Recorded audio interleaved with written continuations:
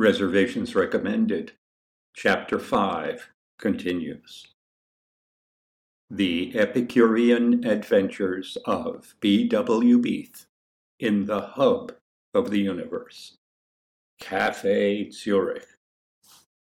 Are we going soft?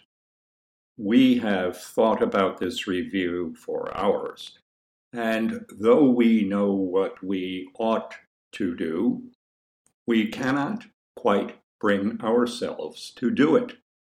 We ought to mock the vaulting pretentiousness of Cafe Zurich, its burlesque theatricality, the grotesque vulgarity of its patrons, and so on and so on and so on. But something awful has happened to us. We've been stricken by something very like a disease. Its symptoms, a debilitating tenderness, even compassion, that seems to have had a peculiar effect on our judgment. Something analogous to a portrait photographer's forgiving and flattering soft focus lens.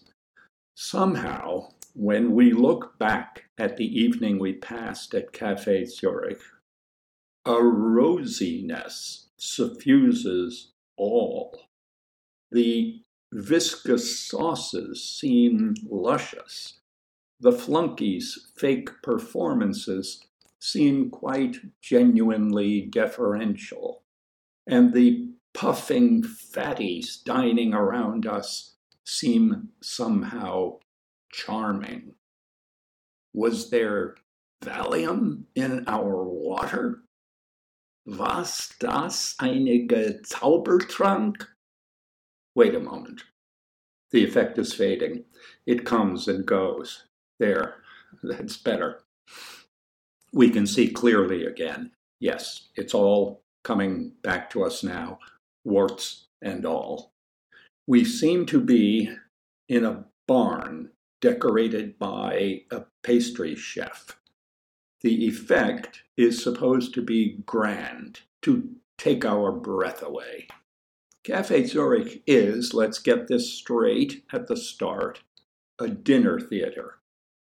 These people aren't really in the restaurant business. They're running a theme park.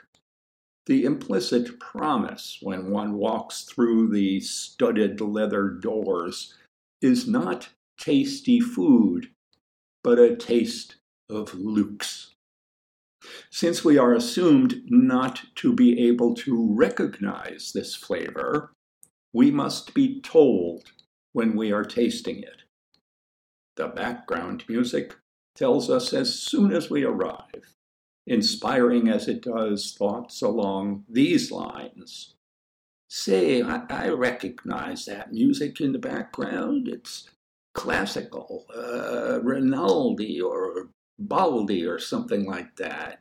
You hear it in all the classy malls. You know, the Four Seasons. Geez, this is some swanky place, huh? If it weren't for the fusillades of corks, rubes like us wouldn't realize that people are drinking champagne, right? Nor would we realize that we really ought to order some ourselves. If our waiter opened our bottle gently, without that happy pop we've seen on TV, how would we know we were getting the real stuff? This is not a subtle place, reader. Every little luxury, every bit of service has to be announced, has to be given an exaggerated flourish, has to have its fanfare, so that we won't miss it, so that we will be assured that we are in a luxurious setting, so that we will believe we're really getting service. If Cafe Zurich had wheels, it would be a big white stretch limo with a bar, TV, VCR, and European sex videos dubbed. To come here is to relive the big date, prom night, your wedding reception. Just look at the people around us. They can't read the menu, so they have no idea what to order. They can't make conversation about anything they haven't seen on television. They glance furtively around the room, wondering if anyone is anybody. No one is.